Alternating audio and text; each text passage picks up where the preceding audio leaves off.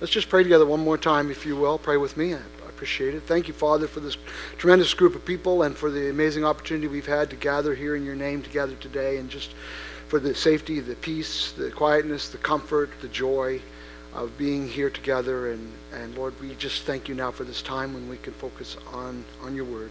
We thank you for your word. We thank you that you have given it to us so that we might know you and so that we might worship you.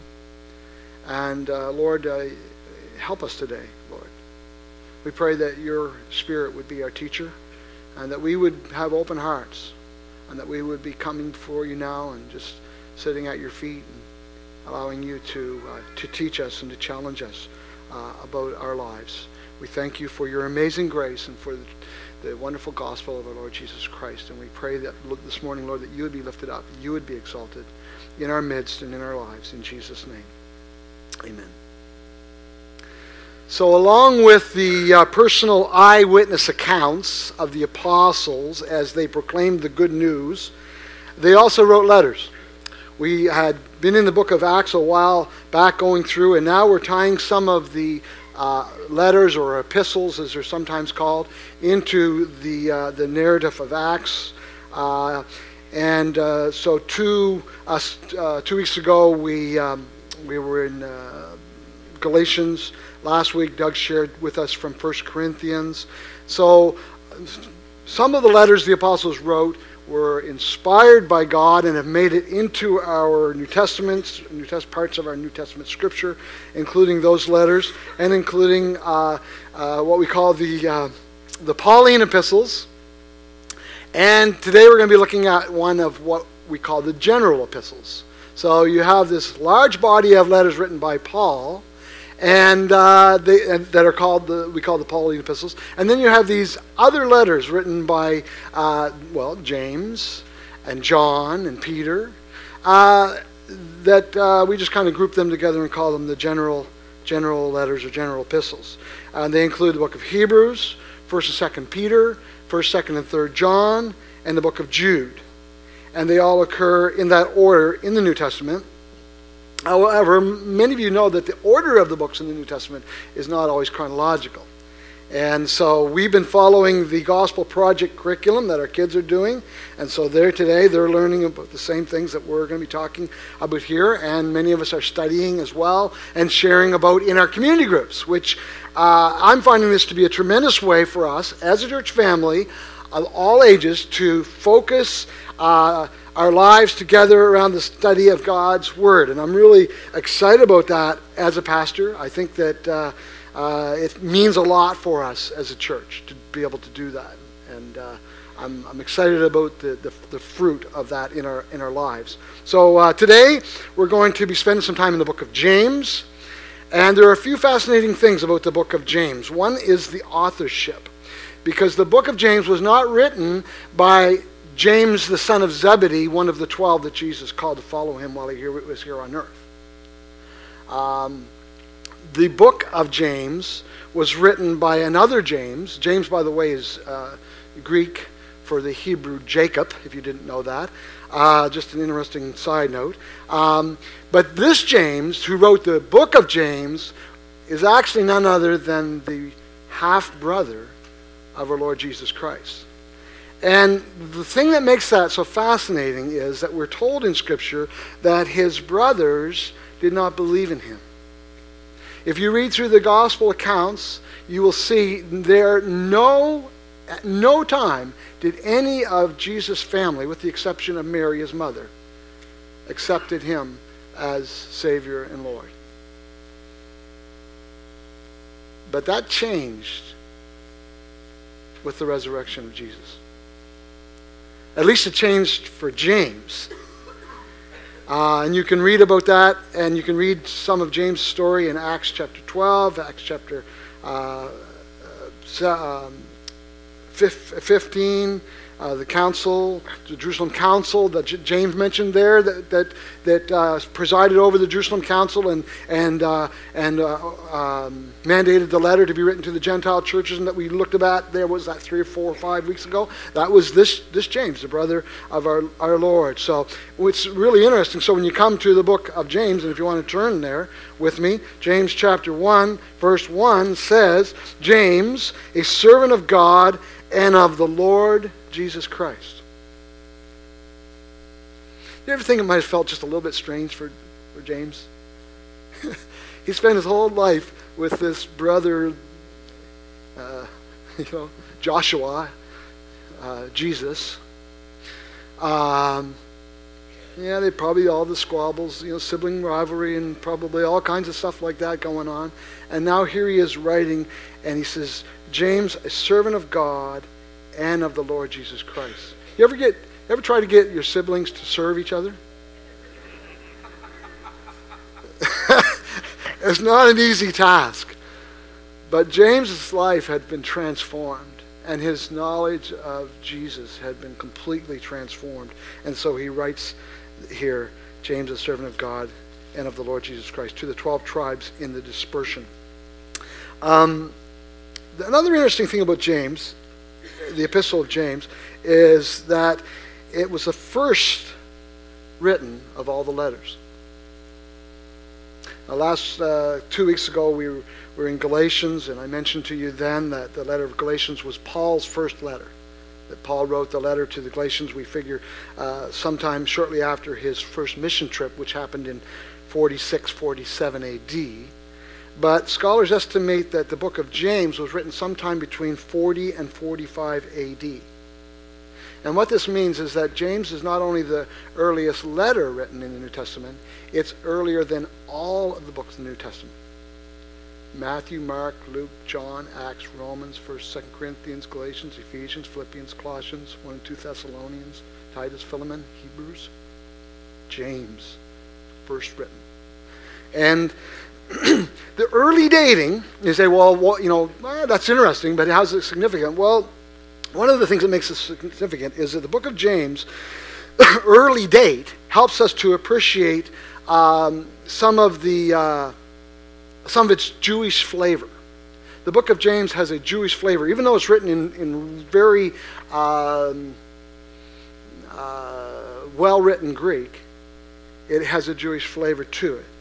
And it also helps us understand a little bit that the early church was very Jewish, primarily. How many of you know that Jesus was a Jew? Good.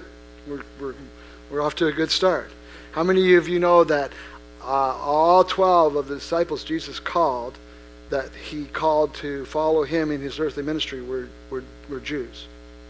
Did you know that? Yeah. And you probably all know as well that they lived among Jews, and that the early church ministry, starting with the day of Pentecost moving forward, was centered primarily in Jerusalem, which is the capital of the land, the promised land of Israel. And even as the gospel went out from there, we've been learning in the book of Acts that, in the words of Paul, it was to the Jew first and also to the Greek. And we see that pattern in Paul's mission life and work, right? And the Jewishness of the early church helps us to understand the severe persecution that the early believers faced. Because if you read the book of Acts, you'll find that in the early chapters of Acts, the believers gathered in the temple. So you have these people, Jewish people, in the temple, in the Jewish temple, talking about Jesus, the Son of God, who died on a cross and was cursed, suffered the curse of God for our sin and rose again from the dead.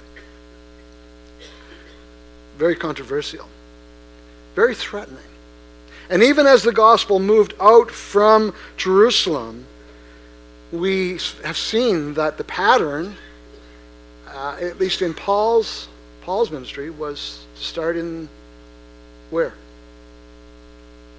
as he moved out? Where did he go first when he went to Philippi? Trick question, because they didn't have a synagogue in Philippi. Remember, they went to the river with a place of prayer. But he would have gone to the synagogue if there had been a synagogue there.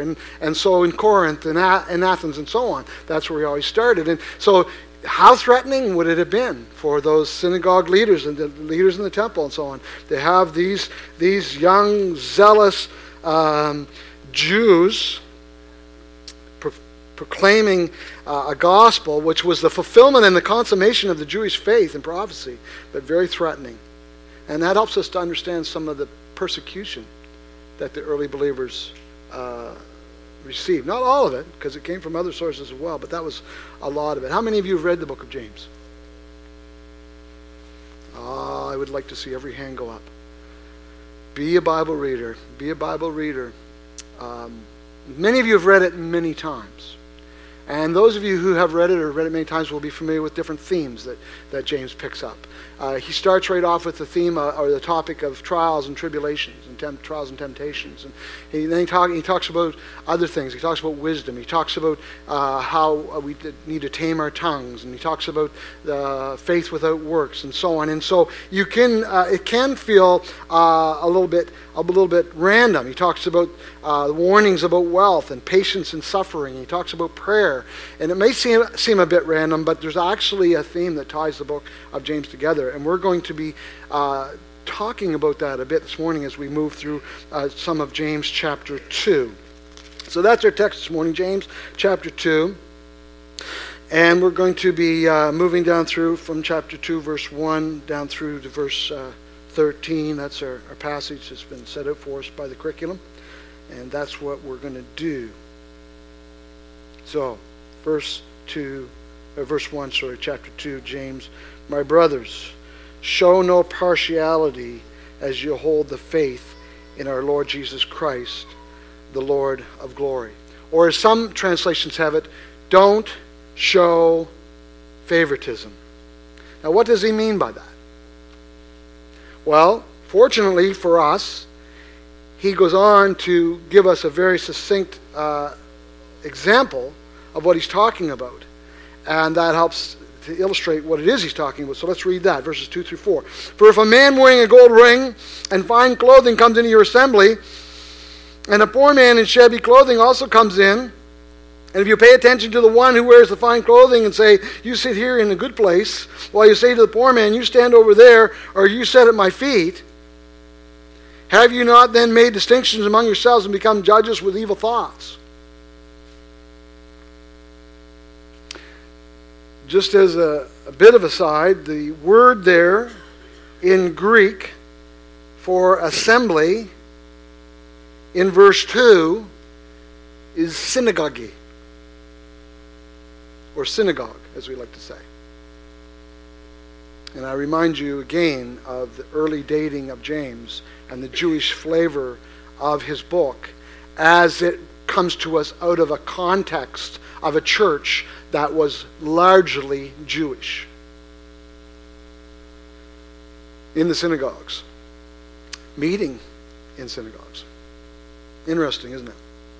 So James tells this offers this scenario, and his point is, don't show partiality or don't show favoritism. And so we are challenged to understand well what James means, and he tells this story. So what does James mean when he says don't show favoritism? Does he mean that we should treat everyone the same?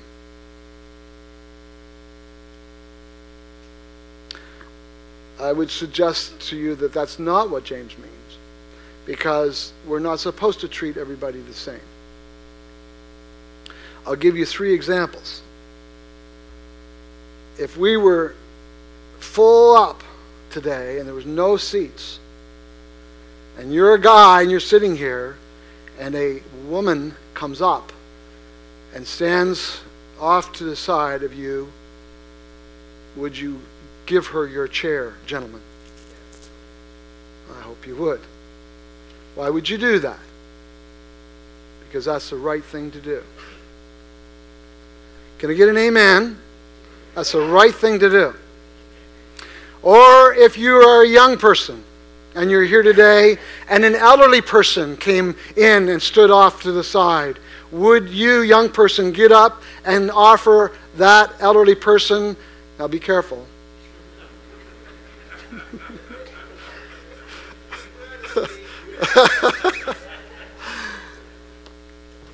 Would you give your chair to an elder?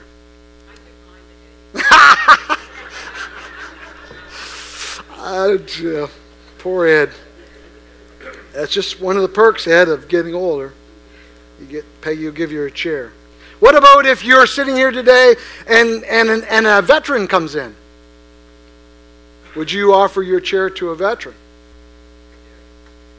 Why would you do that? It's the right thing to do. And you know, the Bible says elsewhere, Paul says in Romans, give honor to whom honor is due. And so James' point can't be that we should treat everybody the same no matter what. That's not his point. So what is his point? Well, it's interesting that the word here when in James 2 verse 4. Let me see if I find it here right now. No, it's the word partiality or favoritism in James chapter 2 verse 1. Sorry, my mistake. Literally, it means to receive the face. So it's an idiom. So we can't really understand it literally, but we can get some insight from the literal to help us understand what he's saying. What do you think to receive the face might be? I think it has the idea of judging by appearance. We talk about taking things at face value. What do we mean? Well, just based on what I see, this is a really important man. Wow, this guy, why don't you sit over here by my feet? And James says, don't do that.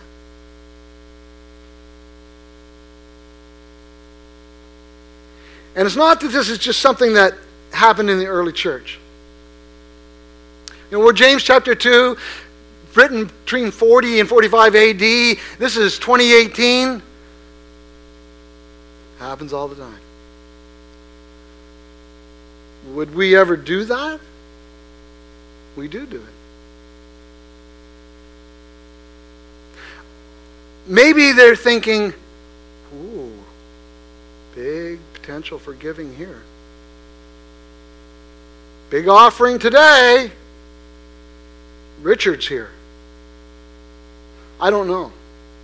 I don't know what was all going through their minds, but I do know that it is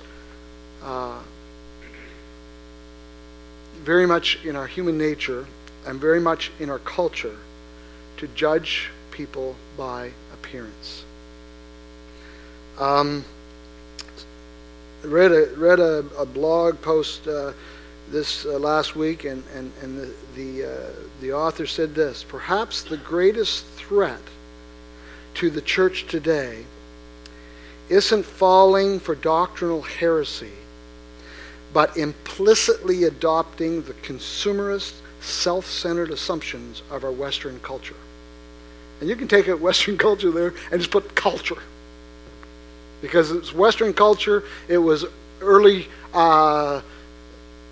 church culture, it's the culture around us, it's culture that we've been marinated in, to judge people by appearance and to allow our consumerist, self-centered assumptions to take over our lives. The scenario given here by James is meant as an example, which means the details are only provided for illustrative purposes. So the robe and the ring or the ragged clothes are only simply suggestive of the things that we tend to focus on when we make distinctions. James 2:4, when we make distinctions among ourselves and become judges with evil thoughts. What are some of the other things that we use to judge people by appearance? And it doesn't have to just be visual, even, right? Skin color, Absolutely. Religion?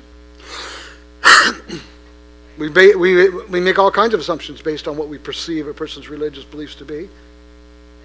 Language? Oh, you hear Arabic and must be a bombist. Must be a bomber. Suicide bomber. He's speaking Arabic, right? Yeah, we make those assumptions. We pass those judgments. What about titles? Education? Pardon? Yeah, the material things is clearly a focus here because we do that a lot, don't we? What type of a car does the person drive? If somebody's driving a really old car, Bill Jowdy's not here this morning. He drives a really old car. Doug drives a really old truck, but they're really nice. I'm talking, like 1995 Chevette or something like that. I don't know. And we would make assumptions about that person, right? I'm not going to pick on Chevettes because they were a great car. But we make assumptions. Clothing, how people are dressed, If somebody's dressed really nice, then, they must be a pretty good person, right? You know what they say? Clothing makes the man. Who says that? The culture says that. All right? The culture says that. So take note here that it's not that judging in the fundamental sense that is a problem. We can't suspend judgment. We are called to be critical thinkers. We are called to discriminate. We're called to discern, for example, between good and evil. And it's vital that we're able to do that. We're even called, Jesus tells us, to examine the fruit of people's lives to see whether or not they are trustworthy or not. The sin is not to judge. The sin is to judge in a way that is unrighteous. And to quote Jesus, it's interesting because we take the words of Jesus, judge not lest you be judged, as like all that Jesus said about judgment. Jesus said lots of other things about judging. For example, he said this, judge not according to appearance, but judge righteous judgment. Now, the Jews were well instructed in this. Let's look at a couple of scriptures. Leviticus 19.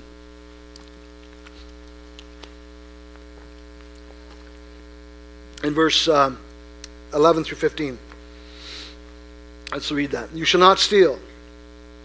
You shall not deal falsely. You shall not lie to one another.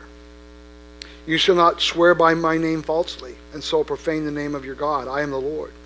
You shall not oppress your neighbor or rob him. The wages of a hired worker shall not remain with you all night until the morning. You shall not curse the deaf or put a stumbling block before the blind, but you shall fear the Lord your God. I am the Lord. And then look what it says, verse 15. You shall do no justice in court. You shall not be partial to the poor or defer to the great, but in righteousness shall you judge your neighbor.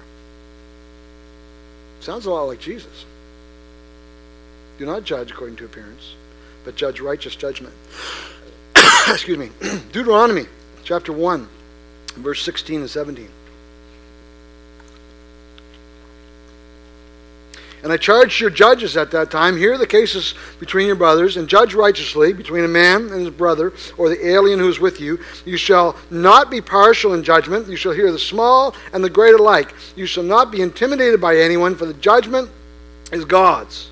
And the case that is too hard for you, you shall bring to me, and I will hear it. Remember what God told Samuel when he was going to check out Jesse's sons? You read in the Old Testament for that, right?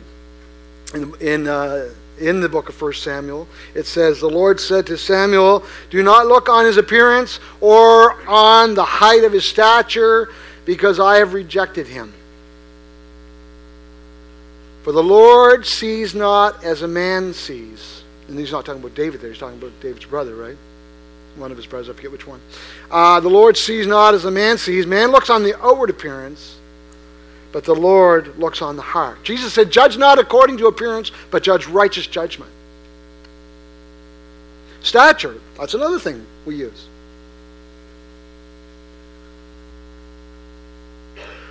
We judge people by their physical appearance.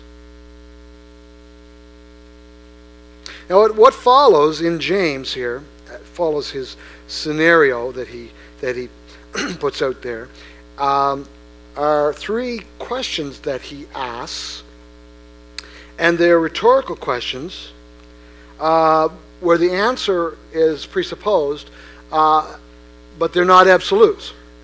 He says in verse 5, and we'll read through verse 7. There's the three questions. Listen, my beloved brothers, has not God chosen those who are poor in the world to be rich in faith and heirs of the kingdom, which he has promised to those who love him? But you have dishonored the poor man. Are not the rich the ones who oppress you, and the ones who drag you into court? Are they not the ones who blaspheme the honorable name by which you were called?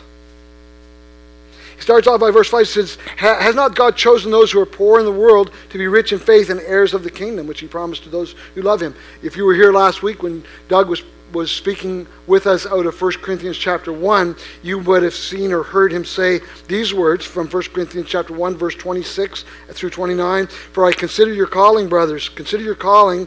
Not many of you were wise according to worldly standards. Not many of you were powerful. Not many of you were noble birth. But God chose that what was foolish in the world to shame the wise. God chose what was weak in the world to shame the strong. God chose what was low and despised in the world, things that are not, to bring to nothing things that are, so that no human being might boast in the presence of God.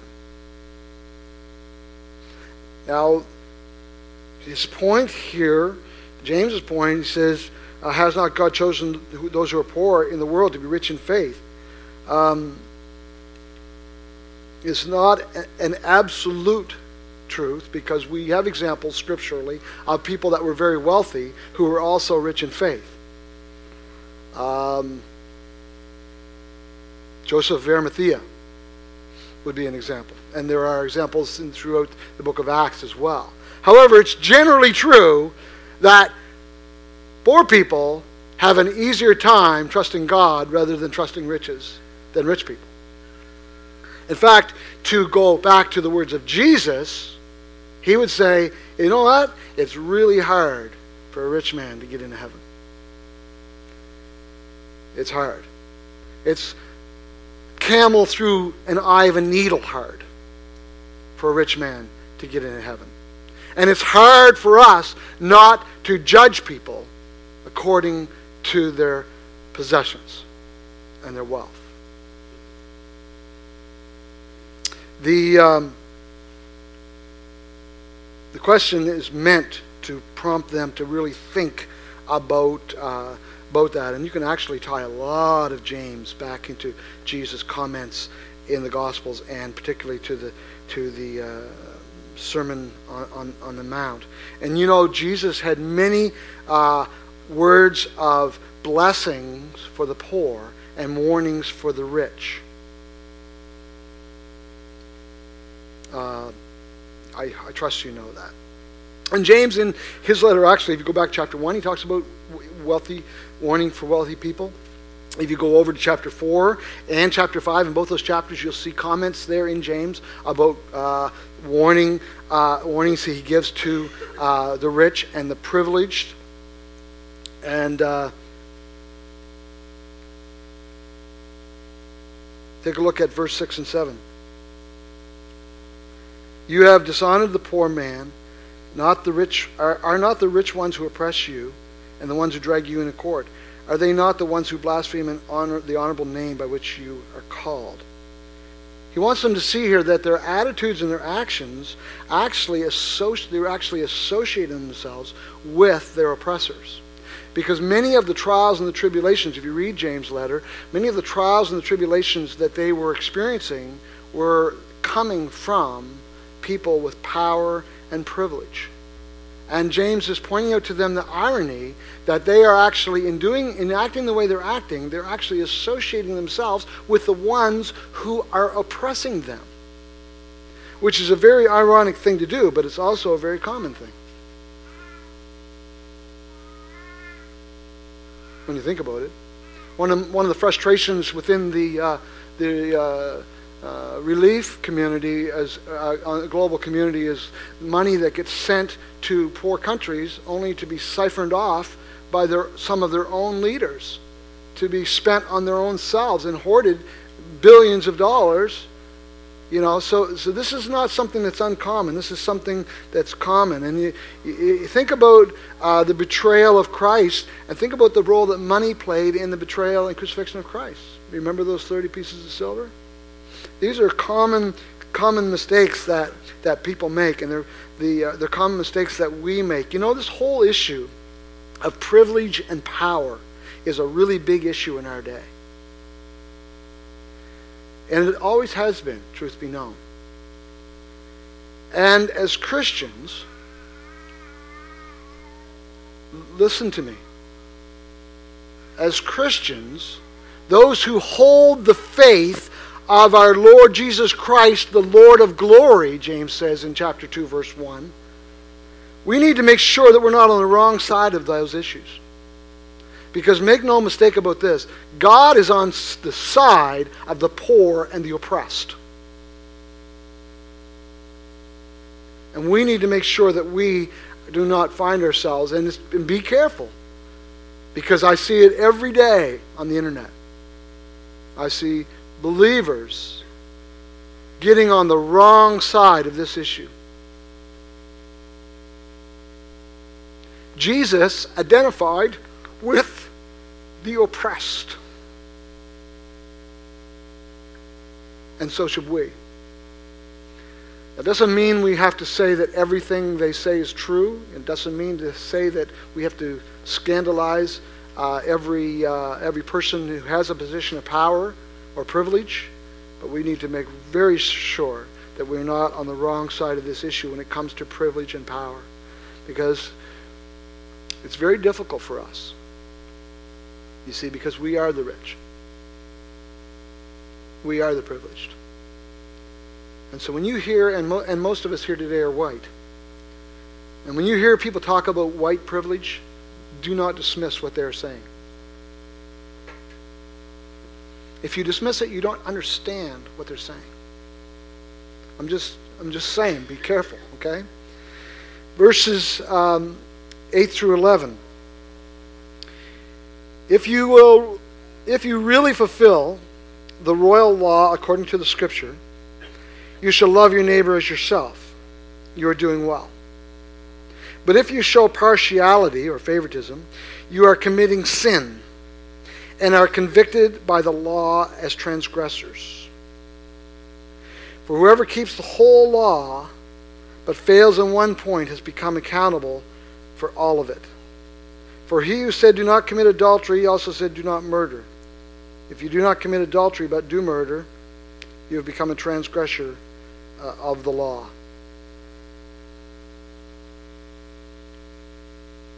The royal law is the law of the king, right? Who comes to your mind when you think of the king? I'm thinking probably not Justin Trudeau. Hopefully it's Jesus. He's not only king, but he's King of kings. And just speaking grammatically, that's capital K, small k.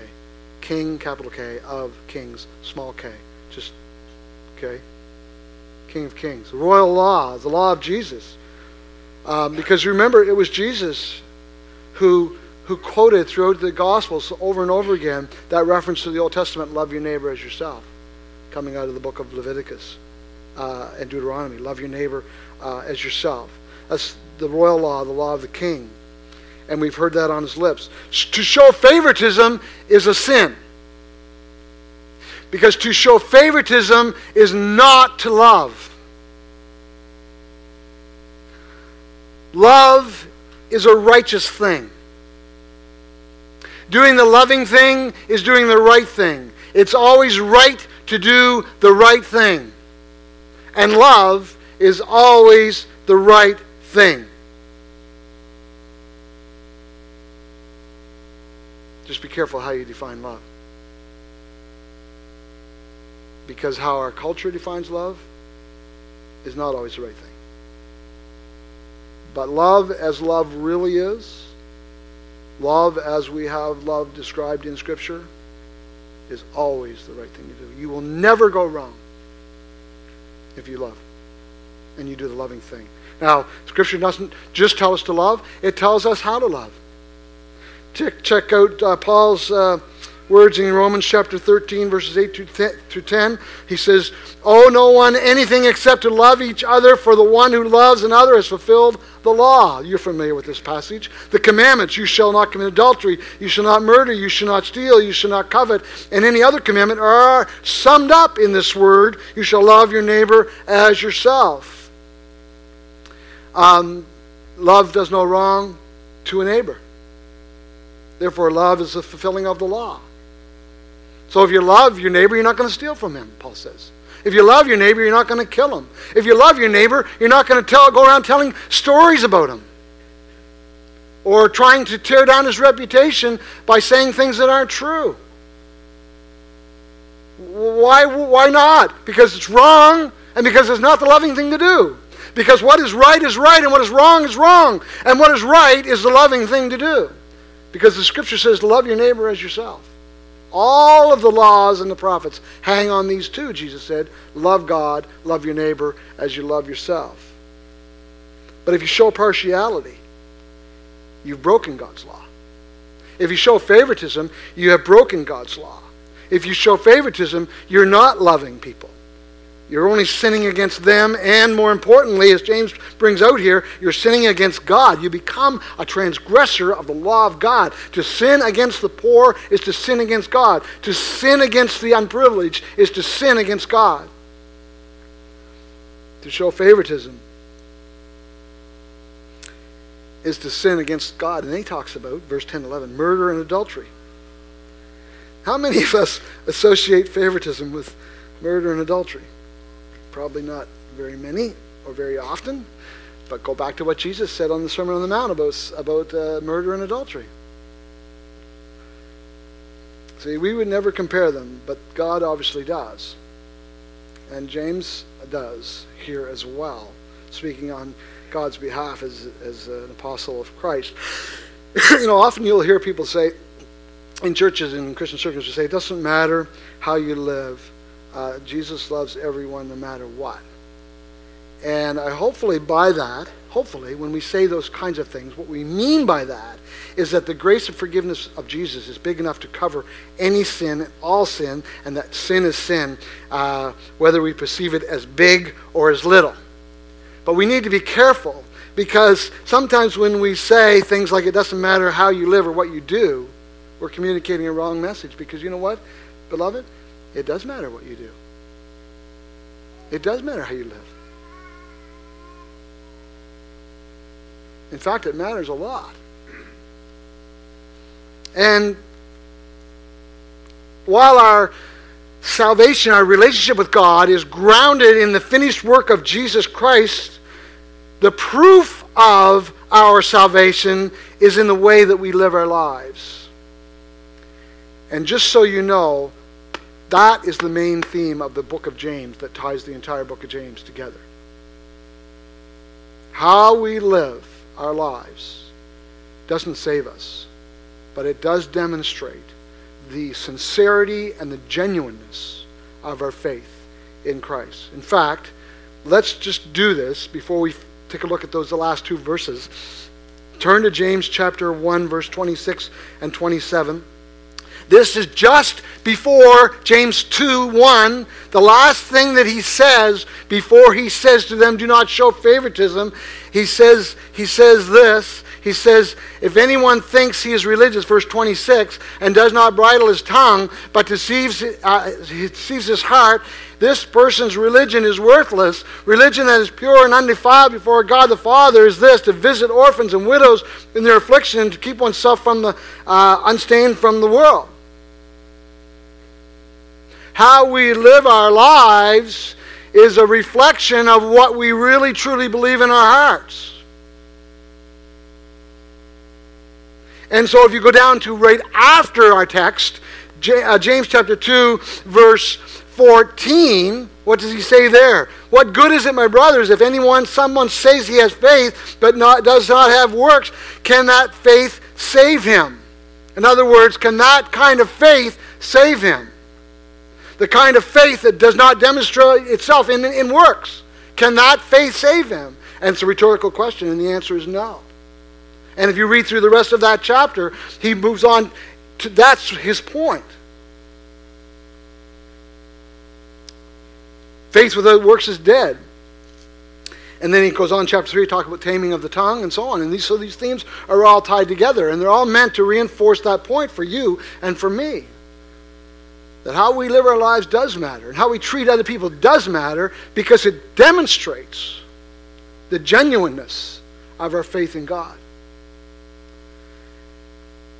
And even if you go back to James chapter 1, verse 22, be doers of the word and not hearers only, deceiving your own selves. See, that's James's main concern. His main concern is not simply that these people would stop showing favoritism. His main concern is that these people would really understand what it really means to know Jesus Christ and the difference that he makes in our lives. Let's look at those last two verses, 12 and 13 there.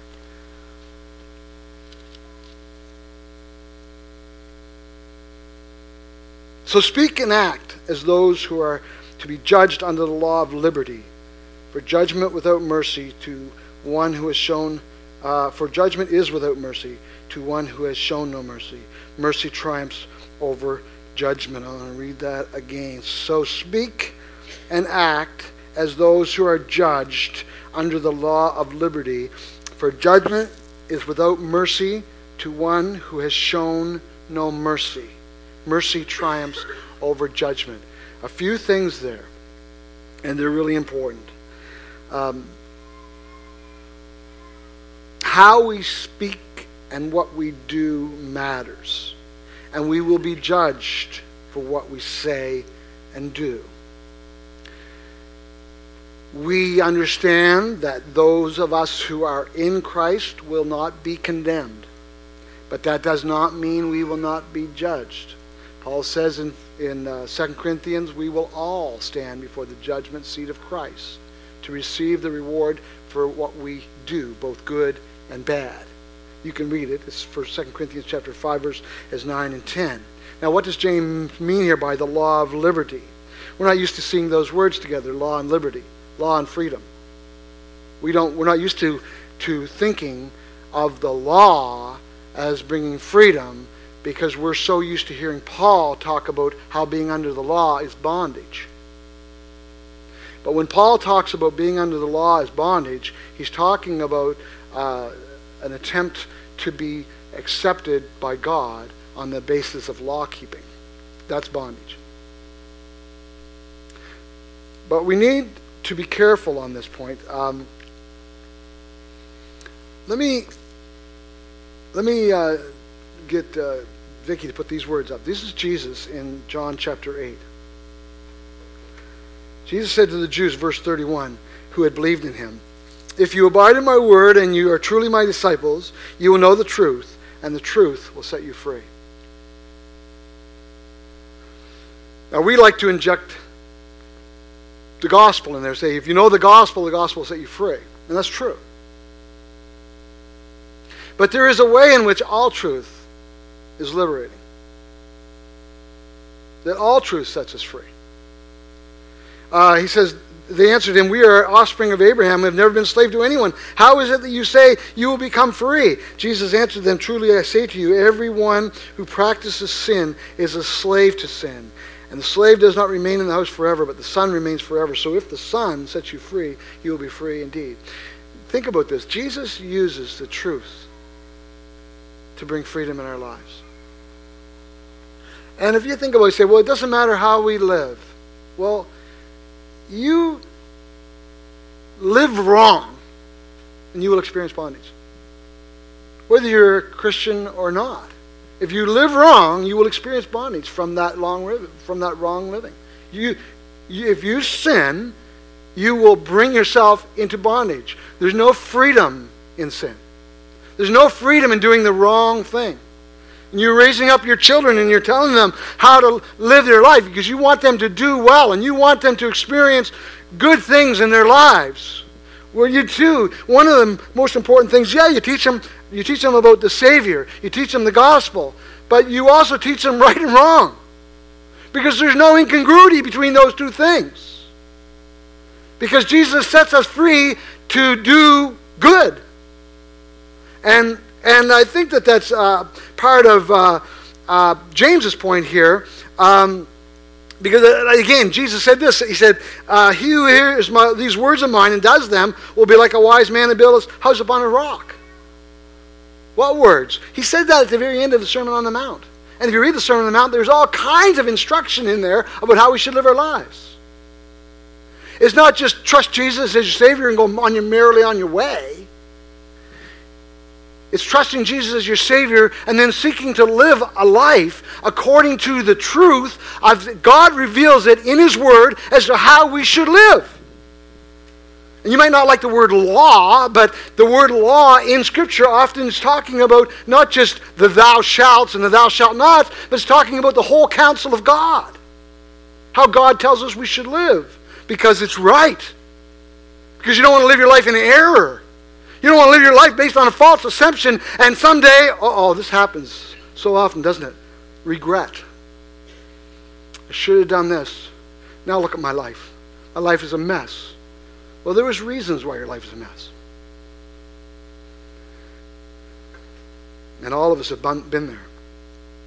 Been there and done it. Sermon on the Mount, Jesus, blessed are the merciful, for they shall attain mercy. I think that James, when he talks about the perfect law of liberty, I think he is, maybe he's got this whole idea that he wants to convey to us, about the law being what God says and how God directs our lives. But I think he might have something specific in mind as well. Because remember, he's talking here about mercy. And James chapter 2, verse 12, 13 is the last two verses. We read them one more time. So to speak and act as those who are being judged under the law of liberty, for judgment is without mercy to one who has shown no mercy.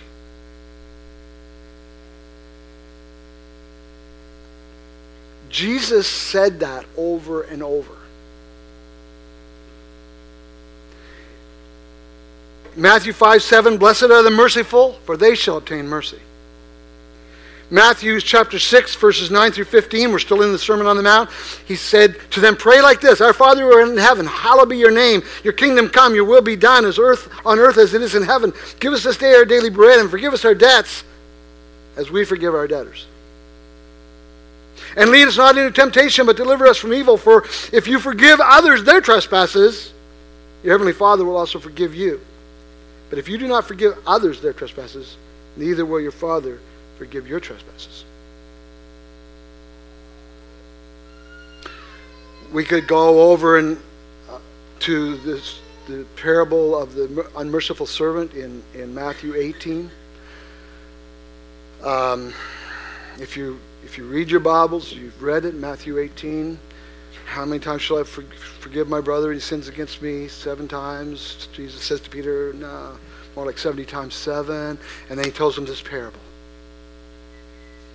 And in the parable, there's this man who's very rich, and this guy owes him more money than he could ever possibly pay in his lifetime, and the man writes it off, forgives him. And what does he do? He goes out and finds somebody who owes him a couple of bucks. And he says, I want my money. And the guy says, I can't give it to you. And so he grabs him by the throat and says, I'm going to throw you in jail until you pay me back the money. And Jesus ends that parable with these words. He says in verse 32 of Matthew 18, then this master summoned him and said to him, you wicked servant, I forgave you all the debt because you pleaded with me. And should not you have had mercy on your fellow servant as I had mercy on you? And in anger his master delivered him to the jailers until he should pay all his debt. And then verse 35, listen, Jesus says, so also my heavenly Father will do to every one of you if you do not forgive your brother from your heart. What do we do with these passages of Scripture?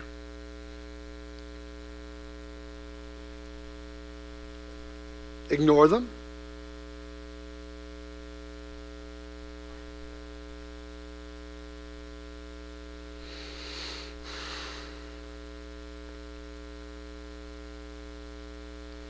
Showing mercy as an act of love does not earn God's favor. But it does show that we have experienced God's favor. When we fail to show mercy, we are supplying conclusive evidence that we are ignorant of the mercy of Jesus Christ. And earlier we sang the song Alabaster. I'm broken at your feet. Simon, Simon, see this woman? He who is forgiven much loves much. And he might as well have said to Simon, Simon, the reason there's no love in your life, buddy, is because you haven't experienced mercy. You're just a religious snob. Simon, Pharisee. Because if you had experienced the mercy of Christ, you would extend mercy to others. And that's what Jesus was saying, and that's what James is saying here.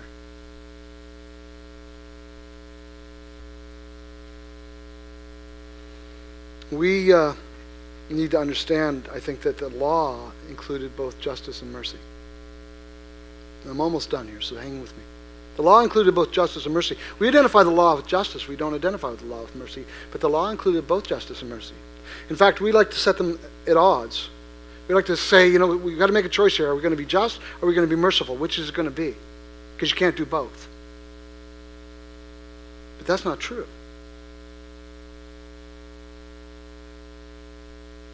Because those two things exist together in God. He is both just and merciful. And all of his acts are both just and merciful. So, how does that work? When does mercy, as opposed to retributive justice, how does mercy become just?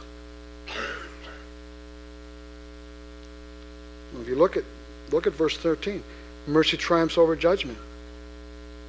How does that happen? Look at the cross. Love wins. Look at the cross of Jesus, where mercy triumphed over judgment. How can that be? How does mercy become just? Well, let me suggest this to you, that when we receive mercy from God, and we extend that mercy to others, that's just the right thing to do. The just thing to do. Isn't it? So just as we end, I want you to go all the way back up to verse 1. My brothers, show no partiality as you hold the faith in our Lord Jesus Christ, the Lord of glory. Interesting that James refers to Jesus here as the Lord of glory. Look at how he sets it out there.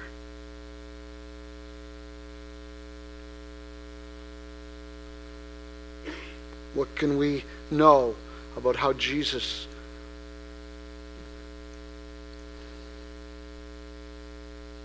modeled this?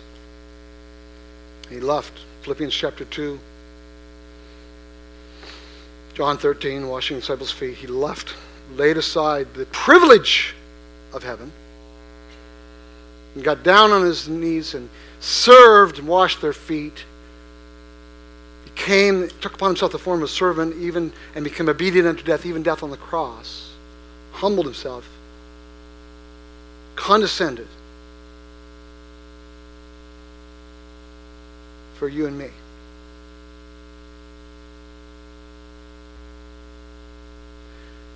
To show favoritism or partiality, as James talks about it here, is completely inconsistent with the gospel of Jesus Christ, which is the gospel of the Lord of glory, who set it all aside and set all his status aside and made himself a servant to all.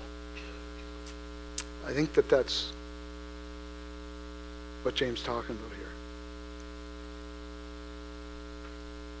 And so it begs the question, I'm going to ask you to stand with me this morning. I want you to think about this with me. Have I experienced the mercy of Jesus Christ? Have I been where that woman was? I love that passage of Scripture. That woman comes in and she washes Jesus' feet with her tears. And she dries them with her hair.